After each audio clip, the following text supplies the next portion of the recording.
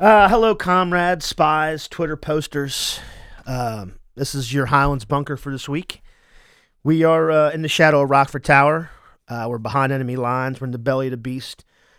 We're destroying the Delaware Way, and we're looking for some justice and equitable treatment and peace around here.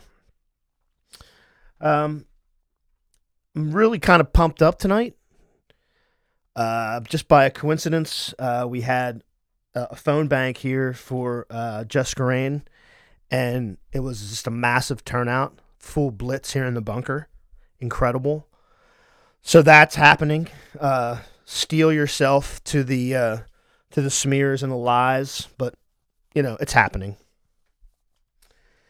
We have something really special planned for tonight, but before we start, I'd like to kind of frame the conversation, sort of like I usually do with some local stuff, and maybe you might have missed it. So I'm going to read a few passages from a news journal article from a week ago, December 12th.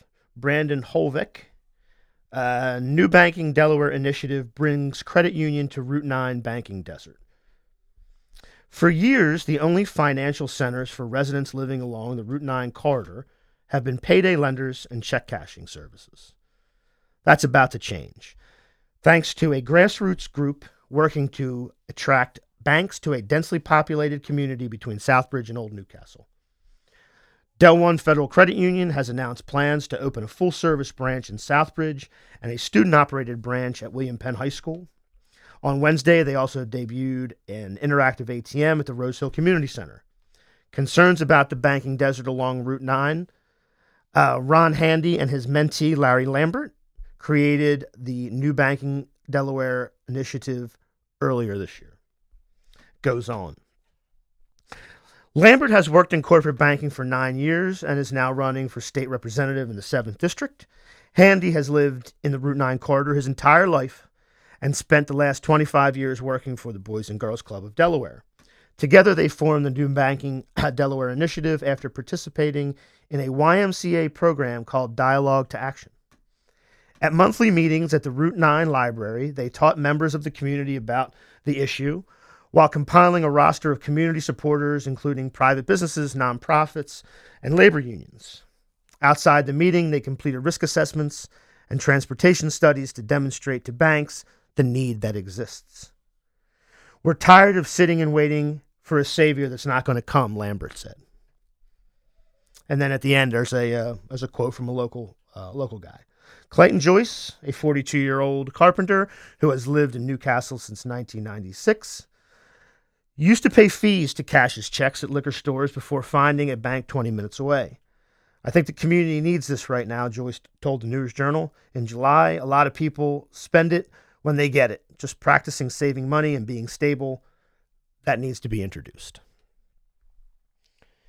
So I wanted to read all that to you. Wanted to give a shout out to our friend Larry Lambert, who's a king organizer, an activist. Also to give a shout out to our friend Jakim, who is also involved in that Route 9 corridor sort of organizing.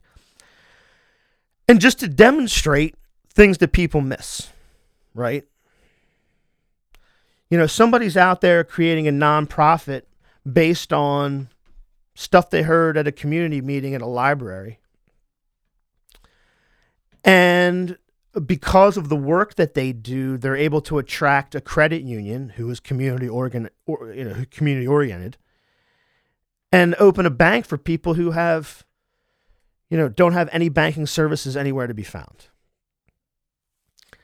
This is how this stuff sort of works. And so this is what this episode is going to be about. So for the end of the year, we're going to highlight 3 incredible stories of people who are organizing on the street every day with people to enfranchise them, to get them involved in the community, to get them involved in art, to give them an opportunity just to get themselves on their feet. All of this stuff is happening, and it's just fantastic, and we want to highlight it.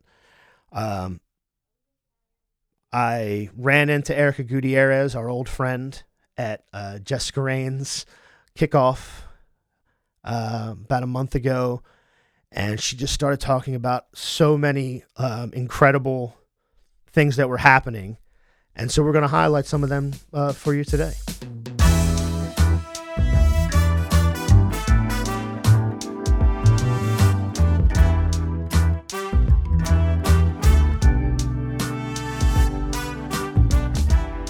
So, without further ado, and first off, we have Teresa Emmett. The name of her organization, now correct me if I'm wrong, because there was two. There was For Youth Productions, but then there was something else. That's For Youth Productions. Yes, that's it. Okay. I find it interesting because I love people who use sort of fine art, whether it's music, whether it's writing. I love people who do that, and you particularly do it with photography. Yes. And I can see how that attracts people to it. So tell us a little bit about the group and how you got involved with it. How you sort of what drew you to this kind of work. I started For Youth Productions about 6 years ago, and I was volunteering at Thomas Edison Charter School, where we then created after-school programming that included photography and cooking. And I just fell in love with kids. I just had so much fun. Like, the highlight of my day became just entering Thomas Edison and seeing my group of girls. And I realized, though, once they graduated 8th grade, I just didn't know what was going to happen to them next. I didn't know where they were going to go. And that made me feel a little bit powerless because I couldn't help them past that. So with For Youth Productions, our kids actually remain with our organization starting in grade school all the way throughout high school. My first kid, he started with me when he was in 3rd grade before For Youth Productions even started. And now he is a freshman in college. And we still talk. Like, I can't wait till he comes home for Christmas break. So what's the what's the community like that of the kids that are in the school? Like, where around are they coming from? What's the sort of their background? Where are their parents' background? Like, where are they coming from? So our kids, majority of our kids come from the city of Wilmington. We teach at multiple schools. So I teach at Thomas Edison Charter after school programming through our organization, and also the First State School, which is a school inside of Christiana Hospital. It's for kids who, due to certain medical issues, need more around-the-clock care. And so our kids come from various backgrounds.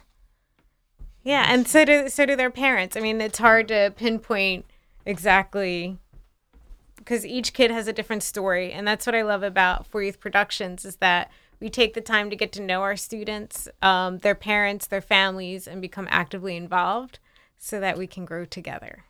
Cool. Yes. So specifically, how do you sort of do you identify students who show a particular interest, or is there some other sort of vetting process, or sort of open and people can kind of come in and out of it?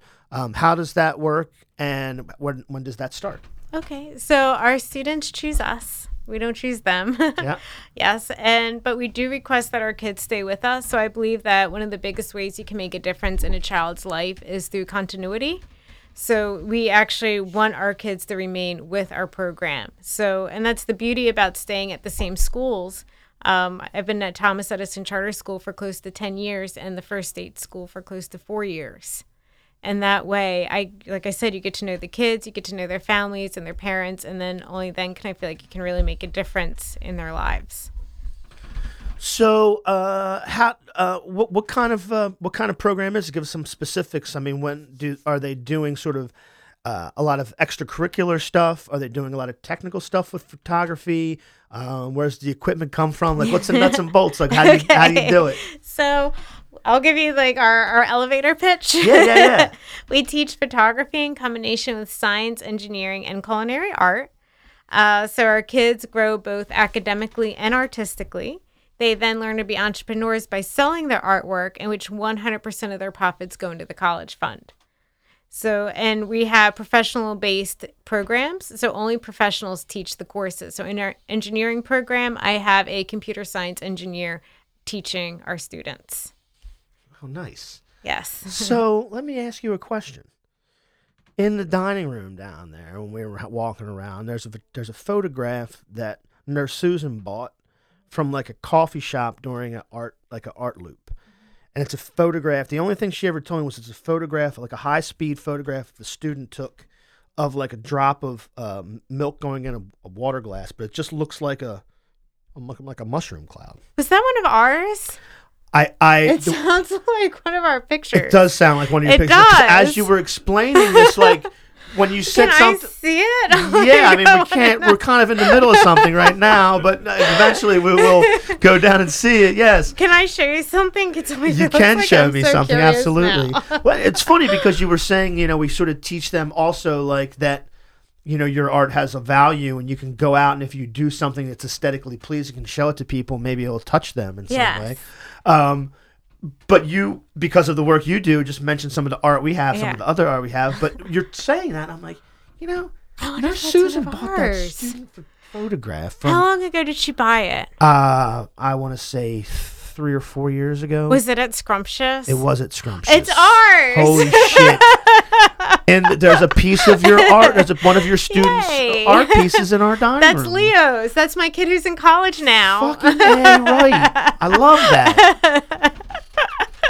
That was actually our very first piece of artwork sold. Really? Yes. Oh, no. This is so good. And I know on our Facebook page, if I scroll far enough back, there's a picture of her with it. She did. Now I remember she said, maybe she told me the whole story, but now I remember her going because we do buy some art like at stuff like that. But like if it's at a show where it's going to be there a week or so, we always say just leave it there. Like we don't we'll come get it afterwards. They send it to us. So she had left it there, and she said she went back and they were like they wanted to take a picture with me with the student. And I was like, that sounds pretty cool. That's so great. That's amazing. Well, let's do this. Give us like the website and some information that we can kind of take a look at the Facebook stuff, and then we'll go down and look at the painting. Okay. Or the photograph. Our Facebook is 4 Youth Productions. Our website, we actually have a new countdown clock because we're in the background rebuilding it, including a store on the website where you can purchase art, and the website will be up in 5 weeks. There we go. Yes. So in the new year, you'll be able to look at some of this art too, and buy it. Yes, yes. Help us build our college fund. Yeah, it's fun. You put something up, and people look at it. I get comments on it all the time because I have it in a room with, like, it's all local artists. They're either friends.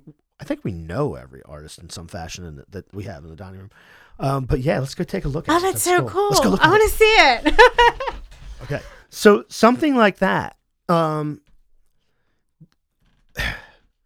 is that something you're working on like after school and they're just thinking of different things they want to like try? Is somebody sort of mentoring them? Where do they come up with something like that? We guide them. So our photography directly relates to our science and engineering. So for that particular picture, the kids were learning about viscosity and density. So they did build density columns, and then learning about the different weights of different liquids, they then created this. That was so great. I'm glad you got to see Nurse Susan out there too, because I'm trying to explain to her, I'm like, the picture that you bought at the coffee shop, it's her program. I love it. She's like, can you be a little, what are you talking about? It makes me so happy when I see my kids' artwork on display in a home from somebody who purchased it. Every time it just makes me happy. So, yeah. And proud because I have the best kids. I'm just, that was a neat, a lot of coincidences. A lot of nice coincidences. Yeah. So so you let's make sure we get all the information out that you sort of want to talk about regarding the group. Give some shout outs and sort of who's doing what work, and give us the goods. Okay. Well, I would say starting a nonprofit, it's not the easiest business to get into, but you also learn to be a little bit shameless when it comes to your asks, which you have to. I know for me, I was actually a naturally shy person, but I kind of had to step out of my comfort zone of being in a class with kids to putting myself out there and spreading the word about 4 Youth and help gain supporters. So two shout outs that I have. For Youth Productions wants to become a self-sustainable nonprofit so that we're not always relying on grant funding. I would love to say that if in the next 6 years we become 100% sustainable, and for the public to help us and get directly involved with that, they can hire us to be event photographers. My kids are amazing, as you know, photographers, and they do an excellent job with events. And we pay our students as well. So when it comes to event photography, they become employees of 4 Youth Productions. And also we're starting to lease student artwork to companies. So if a company wants to grace their walls with beautiful art, have it curated by a professional, and then updated every 3 to 4 months, they can sign a lease with us, knowing that their art leasing will directly benefit kids from the city. So that's my two like just things to put out into the universe. Oh, I love it. Yeah, I mean, I'm just, again, I said it before, because we do, and I think we have 2 pieces in the kitchen that people look at a lot, but most of the people look at that stuff in the dining room. We get a lot of comments on it. Thank you so much for coming in. Oh, thank you. Yeah, we'll post everything, and like I said, I mean, obviously, I have an affinity for like introducing kids to sort of like art like that, but other higher concepts like just form and science and things like that. So I think it's really dope, and I'm really happy that Erica thought of it really quickly. Like, I have a third one. Thank you so much. Thanks so much for coming in. Thank you very much. It was nice to meet you. Nice to meet you too. I hope to see you again. Yes. Nice. Thank you.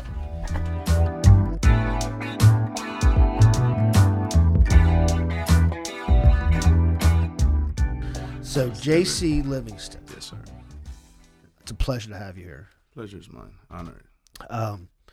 Before we get into it, and I only got a brief description because I actually like some of your story, just about sort of how you got into it, as Erica was telling me. I don't want to hear anymore. Like, it was so good, I wanted to wait until you told me. But before you sort of get into it, like, where are you from? Are you local? Are you from here? Yes, I'm presently here in Wilmington, Delaware. Yeah. Located on Market Street now. Cool. Market Street. Nice. So, how did you? So your work now is with the homeless and with your nonprofit. But before you got into the nonprofit stuff, sort of how did you get out in that community, and how did that become sort of like your issue and something that you decided, enough is enough. I'm going to step in and I'm going to try to do something. Well, to be honest, Rob, in the beginning, my father is a minister, okay. So I grew up pretty much in the church lifestyle, and as a kid, I was very observant of everything that was happening, and I just.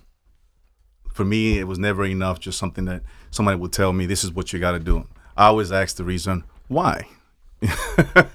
So that took me to a point where I was questioning everything that had to do with the church. After reading so many things, I said, well, we have the example here of what, who Jesus was and all this, why we're not doing it the way he's doing it? Everybody has a church or a temple as some kind of a club, a Christian club. We should be in the streets like he was. And as I grew up, things started to change. I joined the Marine Corps, and then came out of the Marine Corps after 4 years, and I joined this company called Connections.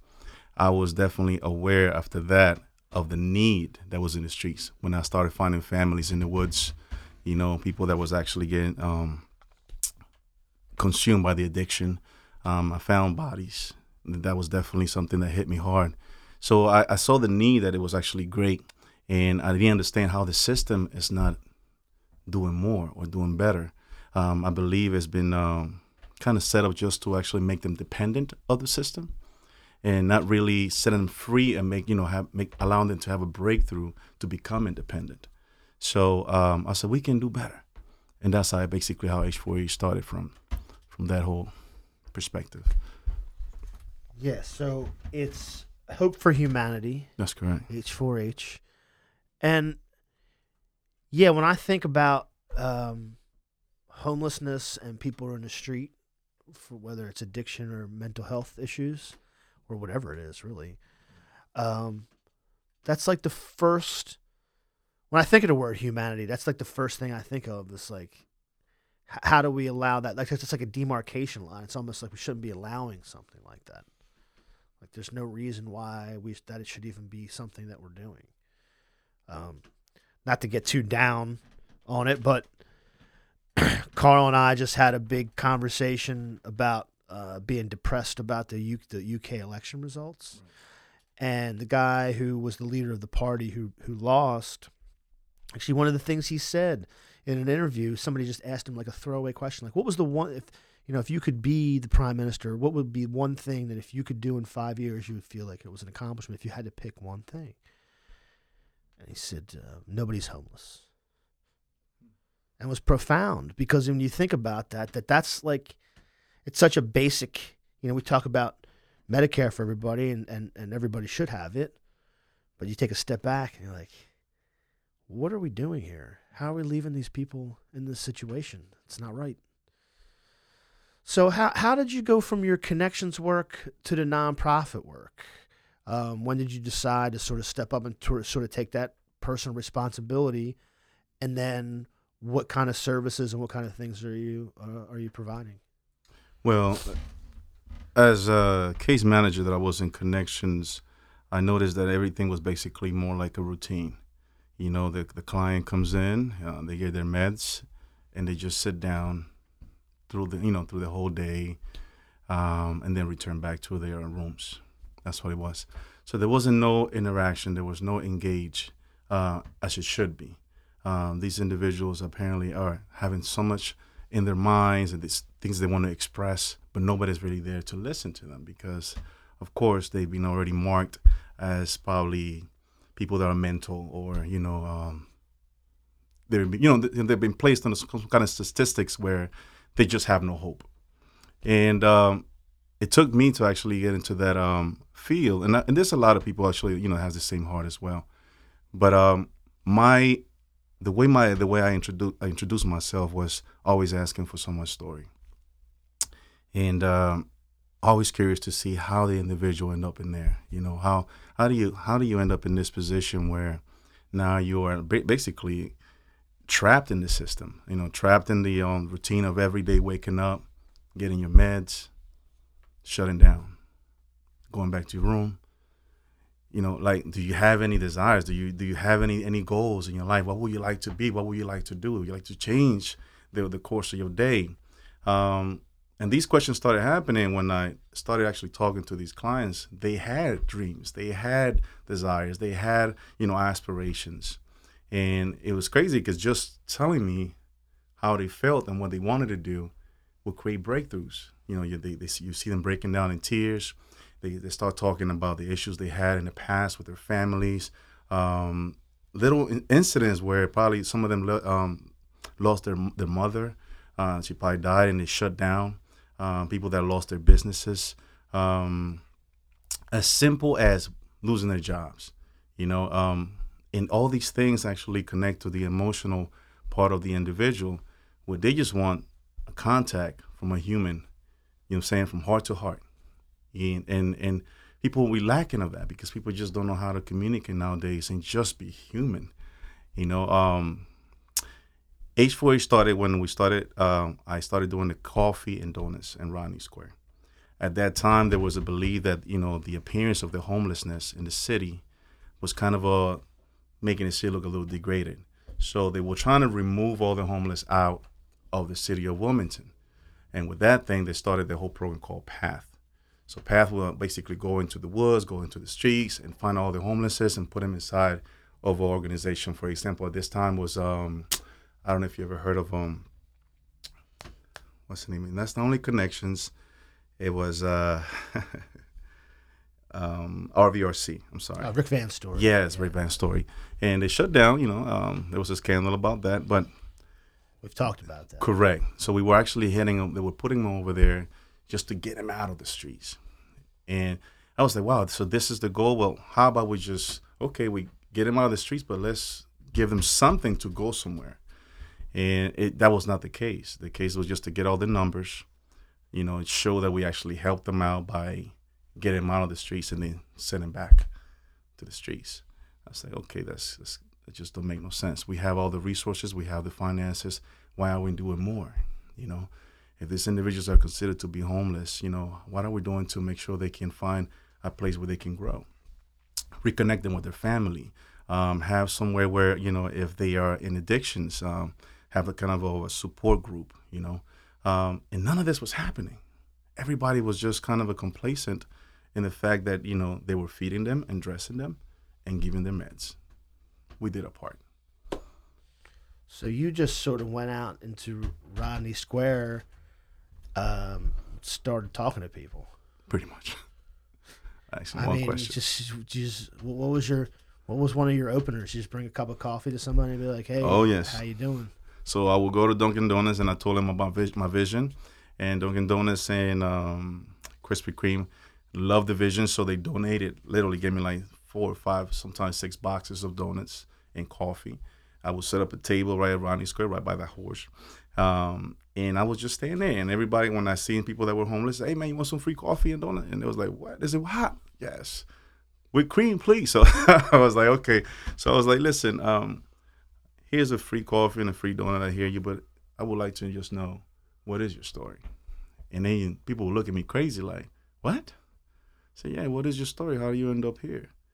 And they thought it was some kind of like a game. You know, Yeah. people don't trust you no more. That's why I'm so interested in that, because of the way that folks are treated, Exactly. stigmatized, forgotten about, all that, and because, like, you know, the way the street is, it's very hard to find humanity in people, and so to be able to do it is almost a miracle.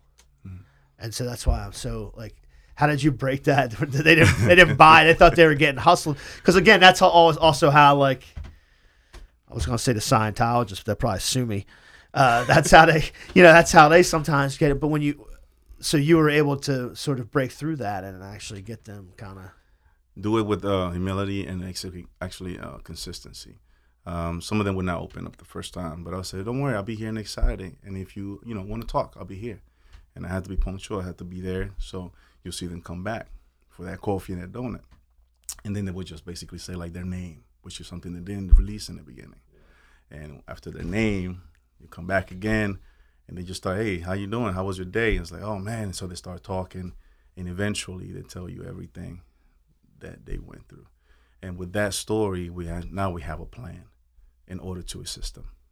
And I did that for almost 3 months.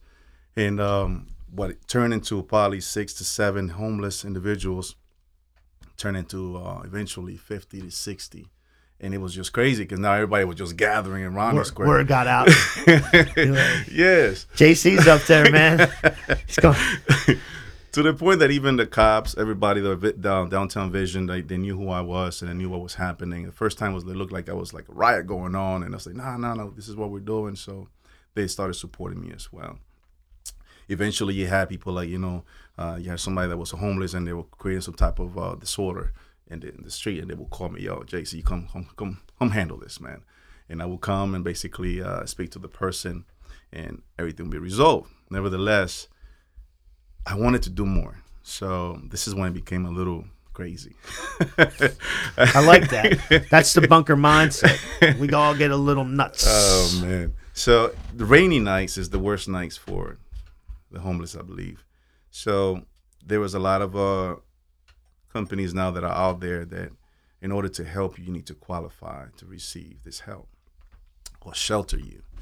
So I saw the need, and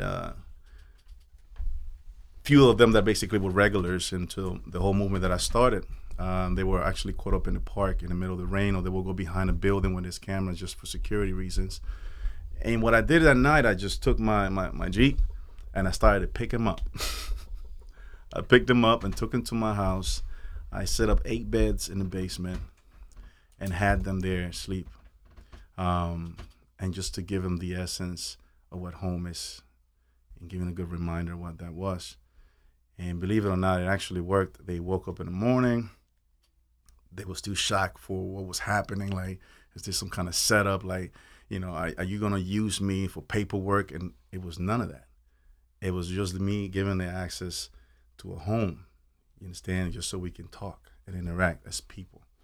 And there was one of these young ladies there that was actually homeless as well, and she said she knew how to cook. I was telling Erica this story, and I was like, yeah, you know how to cook? Well, there's a lot of food in the refrigerator. Go ahead. Feel free.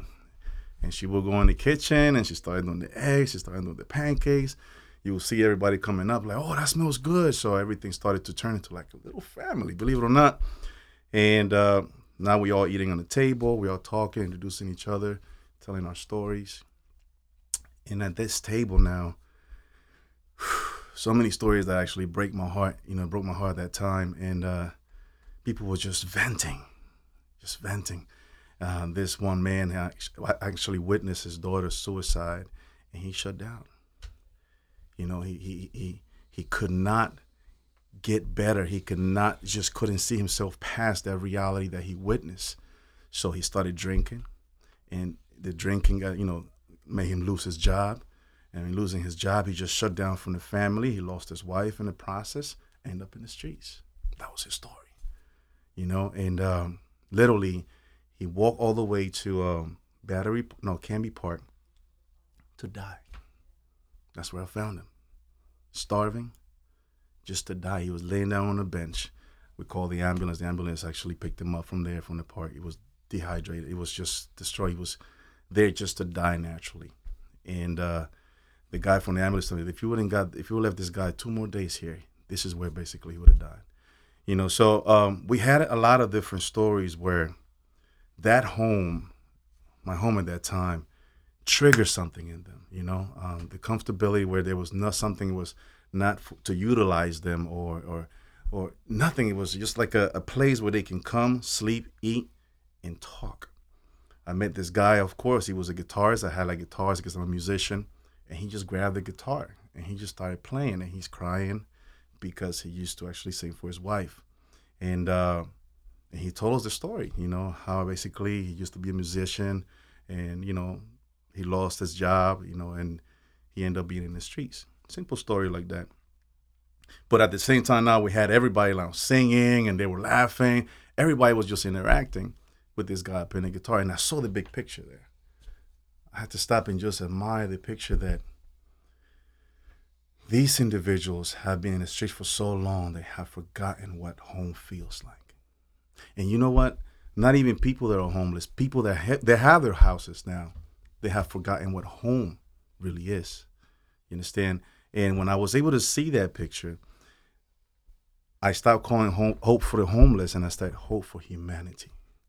Because in the beginning, that's what it was. And I was like, wow, no. These people are not homeless. These are human beings. You understand? We're dealing with hearts. We're dealing with minds. We're dealing with individuals that have desires. They want to be married again. They want to have a job. They want to have their own homes. They want to get back their children. These are people.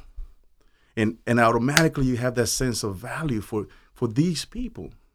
You understand? And once you have that sense of value, now it becomes your responsibility to hold their hands through the whole mission and make sure they achieve their goals. And that's what we did. So for the 3 months, these people started reconnecting with their family, and there was a change automatically. People will come. This guy's wife came. The breakthrough was amazing. They was in tears, telling him, I'm proud of you, and they would come and thank me. I said, no, he's doing everything. You understand? This is just a place, he's doing everything. And within 2-3 weeks, they will take him back. He was home. And we all celebrate at the house. Like, oh my God, well, we're going to miss him. And he'll come back, visit us. He's saying that he misses us, call us. And this is what we built at this home. And within about 3 to 6 months, everyone that was at that place went back home. Marriages were restored. Now we have all these individuals who are working, back into the workforce, aspiring, living life, maintaining. And that was the goal. That was the goal. So when I saw this and we was able to achieve it, I said, why can't we do it in a bigger, in a bigger way? Why we can't do it? And so I said, okay, we're going to take this to another level. So we started looking for opportunities where people can either not donate, but at least give us a good price for properties. And I met this guy. He was homeowner. He was renting individual apartments and houses. His name is Julio Rivera. And I shared a vision with him. I said, trust me, we can ensure you that, you're going to get your money for your property. He said, no. I like it. I want to help. And so he offered one of his buildings. It had 5 bedrooms, beautiful home located in Lincoln Street. And we put 8 people in there because one was a couple and because there was already like an aspect of family in there. So for 3 months, I helped them out how to budget money, how to make sure that all the bills were paid, how to use the computer. All those 3 months, I just basically educated them on how to just take care of the house. Today, the house has been running by itself for 2 years with the individuals there. Not only this is happening, but now when someone actually gets their own place, now they have an extra room for someone else. So we actually fulfill what we stand for, which is we advocate, we give hope, and we empower lives so they can empower others. Man, that's so inspiring because I frame these issues a lot of times the exact, like you broke the spell, like you cracked the code. Because when you were talking about when the first sort of wave of folks that you brought in from the street, they thought, oh, you're trying to qualify for something or you're playing some kind of scam because they're used to being treated like, do you qualify? Are you means tested? What's your story? Because it's like a problem we have to manage. We have to manage this problem so that people aren't inconvenienced. But those are people. Like it's the point of the idea of thinking about humanity is exactly right. Means tested or people, you don't qualify to be a person. You just are a person. There's no test. You just are one. That's it. And I think that very few people look at, I think the system is designed to look at marginalized people as like a large issue to be managed in a academic, administrative, means-tested way, and it's bullshit. And the trick is to see the humanity in people. That's right. And you figured just from talking to people, you like that's what I think. You figured it out. It's just amazing. I hope by talking to people, I figure it out too. That's what I'm trying to do here. You're doing it. Same thing. You're doing it. You're doing it. You're doing it in a context that's just so important if we're gonna go on, because you can't go on the way that it is. That's right. Man, I really appreciate you coming in. Thank you for having me.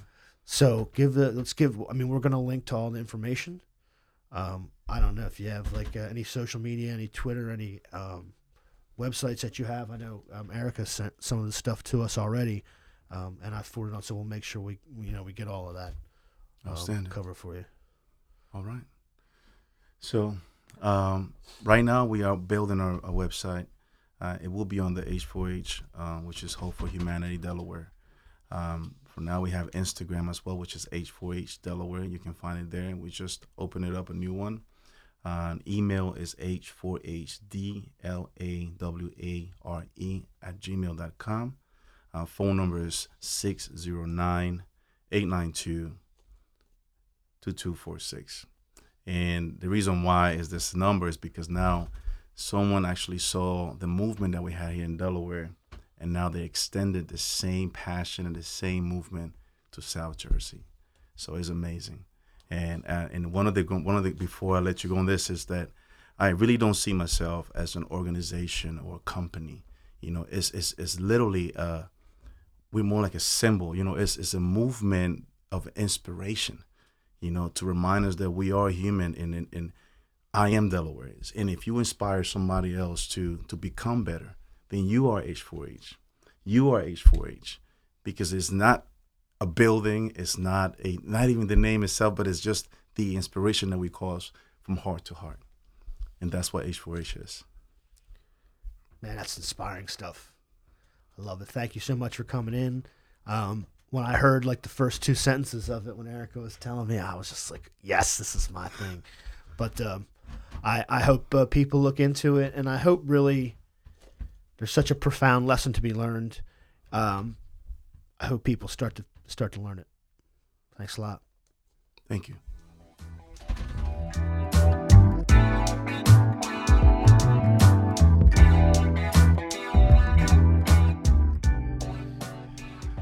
Always save the best for last. That's how we do it. All right, let's breathe. So, ladies and gentlemen and comrades of all sorts, the producer of tonight's episode, the legend, Erica Gutierrez. You're a legend. You know you're a legend. No, I told you what happened tonight when I told these, it was just a coincidence. We had the phone bank here tonight and everything going on. And I said, oh, it's going to be great. We're doing a podcast. It was Erica's thing that she produced with us. Is Erica going to be there? Like, yes. Oh my God, Erica's going to be there. Because everybody loves it. that's nice. Well, That's awesome. Thank you so much for coming in again and for producing this basically for us. Like I said, I sort of told the story about us connecting at the Just Kickoff, and just having this moment like, yeah, we need to do, something for the new year, organizing highlight extravaganza. So I'm glad that we're doing it. But yours is actually really special too. You were putting a group of folks through sort of a organizer training, and sort of just community awareness and community organizing. How did this idea sort of start, and what are you doing? Well, first of all, thanks for having me back, and also for co-creating this space, because it's magical when we start like just realizing that we are all connected in everything that we do.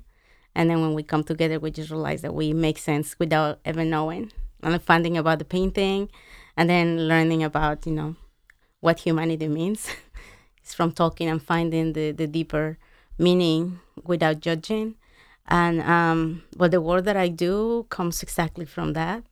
From the past year that I started organizing, and I had to assess, to create leadership, which was my goal, which was what I was asked for, and that's what we need actually. Within the Latino community, nobody has been able to do that in any major scale, actually at scale at all in advocacy. So I had to step back and really understand what happens in the community, what happens in organizations, what happens in the mindset of everybody, why people get involved or not, and at what scale, and what are the interests, and what are the motives, and what is going on in everybody's lives. And it was, first of all, it's an introspection, right? Because in order to understand others, you have to understand what is going on through your mind. So you clear yourself and then open to see what's on the other shoes. And we are people with different backgrounds. Latinos come from all kinds of countries with different accents, with different cultures, but at the same time with the same lack of resources and lack of education. And we are totally disconnected. We do general things like everybody. Like, for example, here in Wilmington, everybody works. Every culture works, right? But we don't discuss about it. Or we complain about work. But we don't really get the good things about it and the skills that we learn and how we learn so many things that open spaces for us at a different job that feels more fulfilled, etc. So in order for me to start understanding where leadership could start, I started understanding people and really connecting with them and being there for them as a person without any agenda. I said, I want you to learn. I want you to look into what I am learning and doing and what it feels like. Make them aware of our community needs and what are the possibilities. And this, honestly, when I was studying, there were a lot of there was a lot of skepticism from people. What is that? Yeah, like, okay, so what is this leadership is going to come with, like, etc. And So they were sort of as skeptical as like the folks that were coming up to JC and the thing, like, what is this? What's Yes. going on here? yes, and there was lack of credibility because it's hard for people to believe that things can transform from the heart, from love, from kindness, and that is exactly what we need to do anything and co-create anything at all, starting by politics, especially politics. So if we don't create the right leadership from kindness, from the heart, from fairness, from justice, what kind of politicians and leaders are we building? So that's when we start. When we talk to people, we start by helping them understand.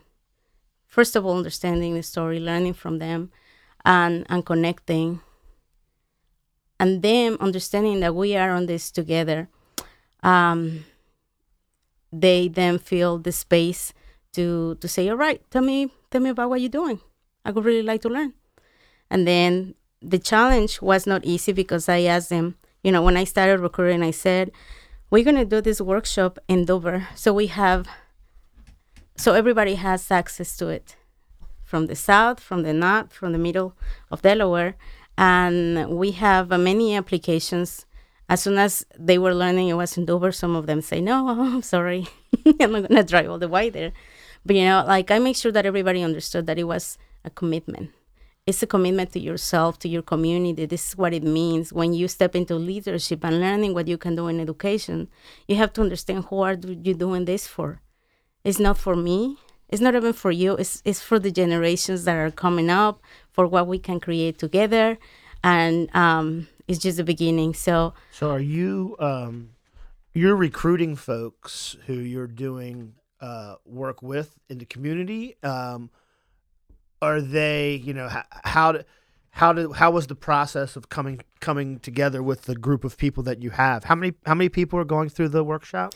Well, the end group was 17 that they participated, but it was like a range from 44 people. Yeah. And because of the different, the applications were about 44, and then when they found about the location or the commitment, etc., it went down to 17, the list that were starting the program. But it was beautiful because actually a few people from the ones that I built the connection were the ones that started with it. And I reached out to a local Latino newspaper, all in Delaware. They always support me for the community and they're very responsible and engaged. And we did a little interview where I talked to people just like this and said, look, we ask for resources, we ask for respect, we want people to understand where we come from, we want those spaces, we want to better our community. This is our chance, so step in and learn what you have to learn, and let's work together on the changes that we want. So what's the name of the workshop, and what are the programs? Like, sort of what's the syllabus, and how long are the modules, and sort of what are the nuts and bolts of it?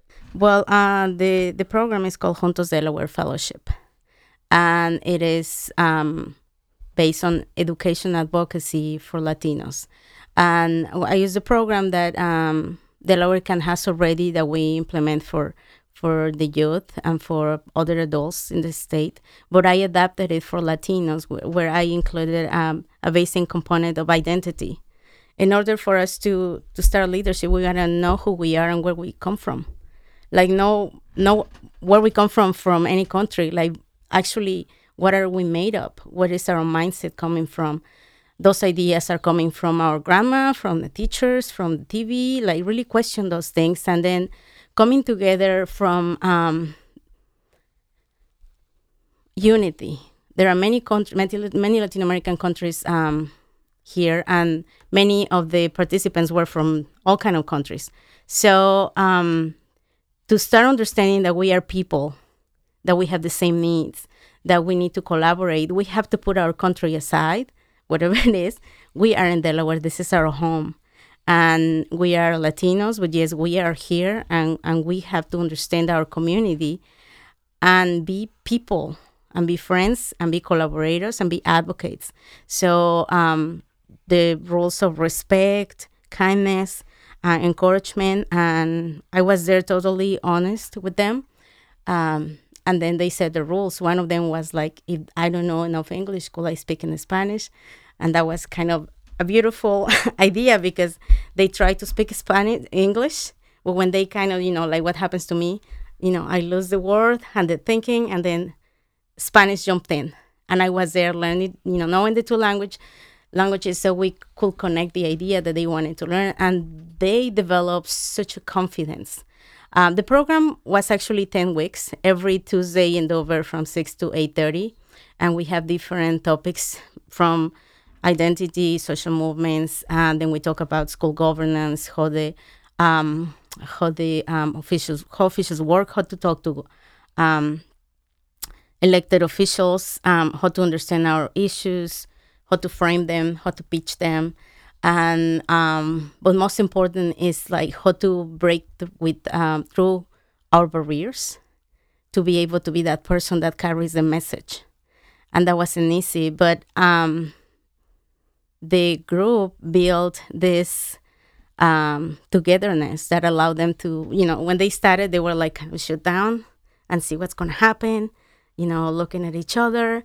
But as the time went by, we had these advocates talking to lawmakers, saying, well, this is the experience of my niece.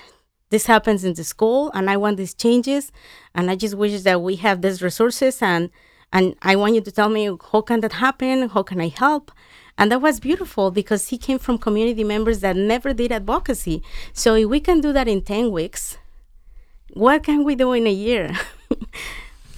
Folks, the way I want to frame this is that Erica Gutierrez is training an army of Latino organizers and advocates. And in a year's time, imagine what it's going to do. So 17 folks in 10 weeks. So everybody committed to 2.5 hours a week for 10 weeks. And you got 17 people fellowship. Yes. And you have organizers all over the state. I love it. Yes, and there is one component that is beautiful, because in this training, they didn't just learn advocacy. They learn professional skills as well. So one of them already got a job in an organization with the right mindset is required. And actually, people need to be advocates to understand families and help them. So there is a job, and there is another one that is on the way. And it's beautiful because it allows me to talk to the people that request, do you know anybody that can help us? And I said, of course, but you get an advocate. So you make sure that you treat them well, that you respect their skills, that you train them properly so you get the results that you need. Yeah, and I will let everyone know that when Erica tells you to do something, you better well damn do it. Everyone knows that. Oh, man, I just had such a nice night tonight. Yes, it was very special. I'm really glad that you are doing this work. I'm glad you're doing the work. Thank you. This is so fun. I'm glad we could put this together. My pleasure. we've had a lot of VIPs. I mean, obviously you're here. You're the top VIP. Oh, stop it. Jessica Rain did make an appearance here. I was able to speak with her briefly. She's as busy as probably 4 people. Yes. Super producer Carl is here. He's a VIP. Because if it wasn't for him, none of this would ever get on the internet. Thank you. And also, just walking into the fucking bunker with a beautiful Kobe Owens Democrat for the 1st District City Council t-shirt. Did I get a t-shirt? No. And when I said I wanted a t-shirt, what did he say to me? What's the worst thing he could say to me? He said, Josh got a t-shirt. And I was like, get the hell out of here. I should have kicked you out when you said that. So, City Council District 1 candidate and friend of show, Kobe Owens, has wandered in. We have some business to discuss with that big boy over there. But we'll keep that till the end. Well, so you're... just to wrap up, so you're recruiting basically folks who might have an interest in sort of this kind of training and this kind of involvement. It's a huge commitment. But you're always basically recruiting and saying, hey, this is something we're going to do. Why don't you think, how many people do you think you could do? I mean, you did 17. That's a lot. I mean, is the next class going to be bigger? I don't know. Well, in education advocacy, we are planning to do 2 more cohorts in the next year. But, I keep always connecting people and trying of educating on the go and building advocacy on the go with elected officials, with officials already, like Kobe knows that. I just love to be part of this bigger concept and vision for ourselves in Delaware. And I don't think that recruitment will ever stop, because we have a mission. 2020 is coming and everything is on the table, and full hands, full heart, full communication needs to be everywhere. So every time it's an opportunity for a training, every time it's an opportunity for advocacy, and every time it's an opportunity to share kindness and resources and help people growing to see beyond. So I recruit all the time. Are you ready for a training? I don't know. I don't think so, actually. That's intense. I'm probably not. Oh, Erica, thank you so much for doing this. Thank you. It's been a pleasure. It's so great. Usual. Folks, this has been the Erica Gutierrez Organizing Highlight Spectacular. I'm glad you listened. It was really a fun night here all throughout the bunker. I'm glad everybody was in and did great work up and down the scene. I tried to organize. I mean, there was 15, 20 activists and organizers here. I was trying to organize them in the war on Christmas, because I'm going to war against Christmas. I've decided I'm going to I thought we had won the war and we had defeated Christmas, but apparently have not defeated Christmas. So I'm going back to war against Christmas. I have no problem with Christmas, actually. It's fine. There's a lot of cool stuff coming this new year. I will tell you that I looked up today. We're going to be doing a New Year's letter drive to Chelsea Manning in prison. That's going to be my new sort of pet project. Now that Lula is out, we have to pick another political prisoner, and there's many and many and many. But let's do one here and get Chelsea Manning out. Have the address, and we're gonna keep her spirits up as she sits as one of America's political prisoners. Everyone, consider a patronage. It's www.patreon.com/The Highlands Bunker. We're at the Highlands Bunker on Twitter. We're on iTunes. Give us a patronage, folks. We're keeping up this work. Give us some support. Erica's out there training cohorts to advocate all over the state. Yes. Kobe's going to be on the city council. Jess is going to be in the U.S. Senate. Yes. And you know why?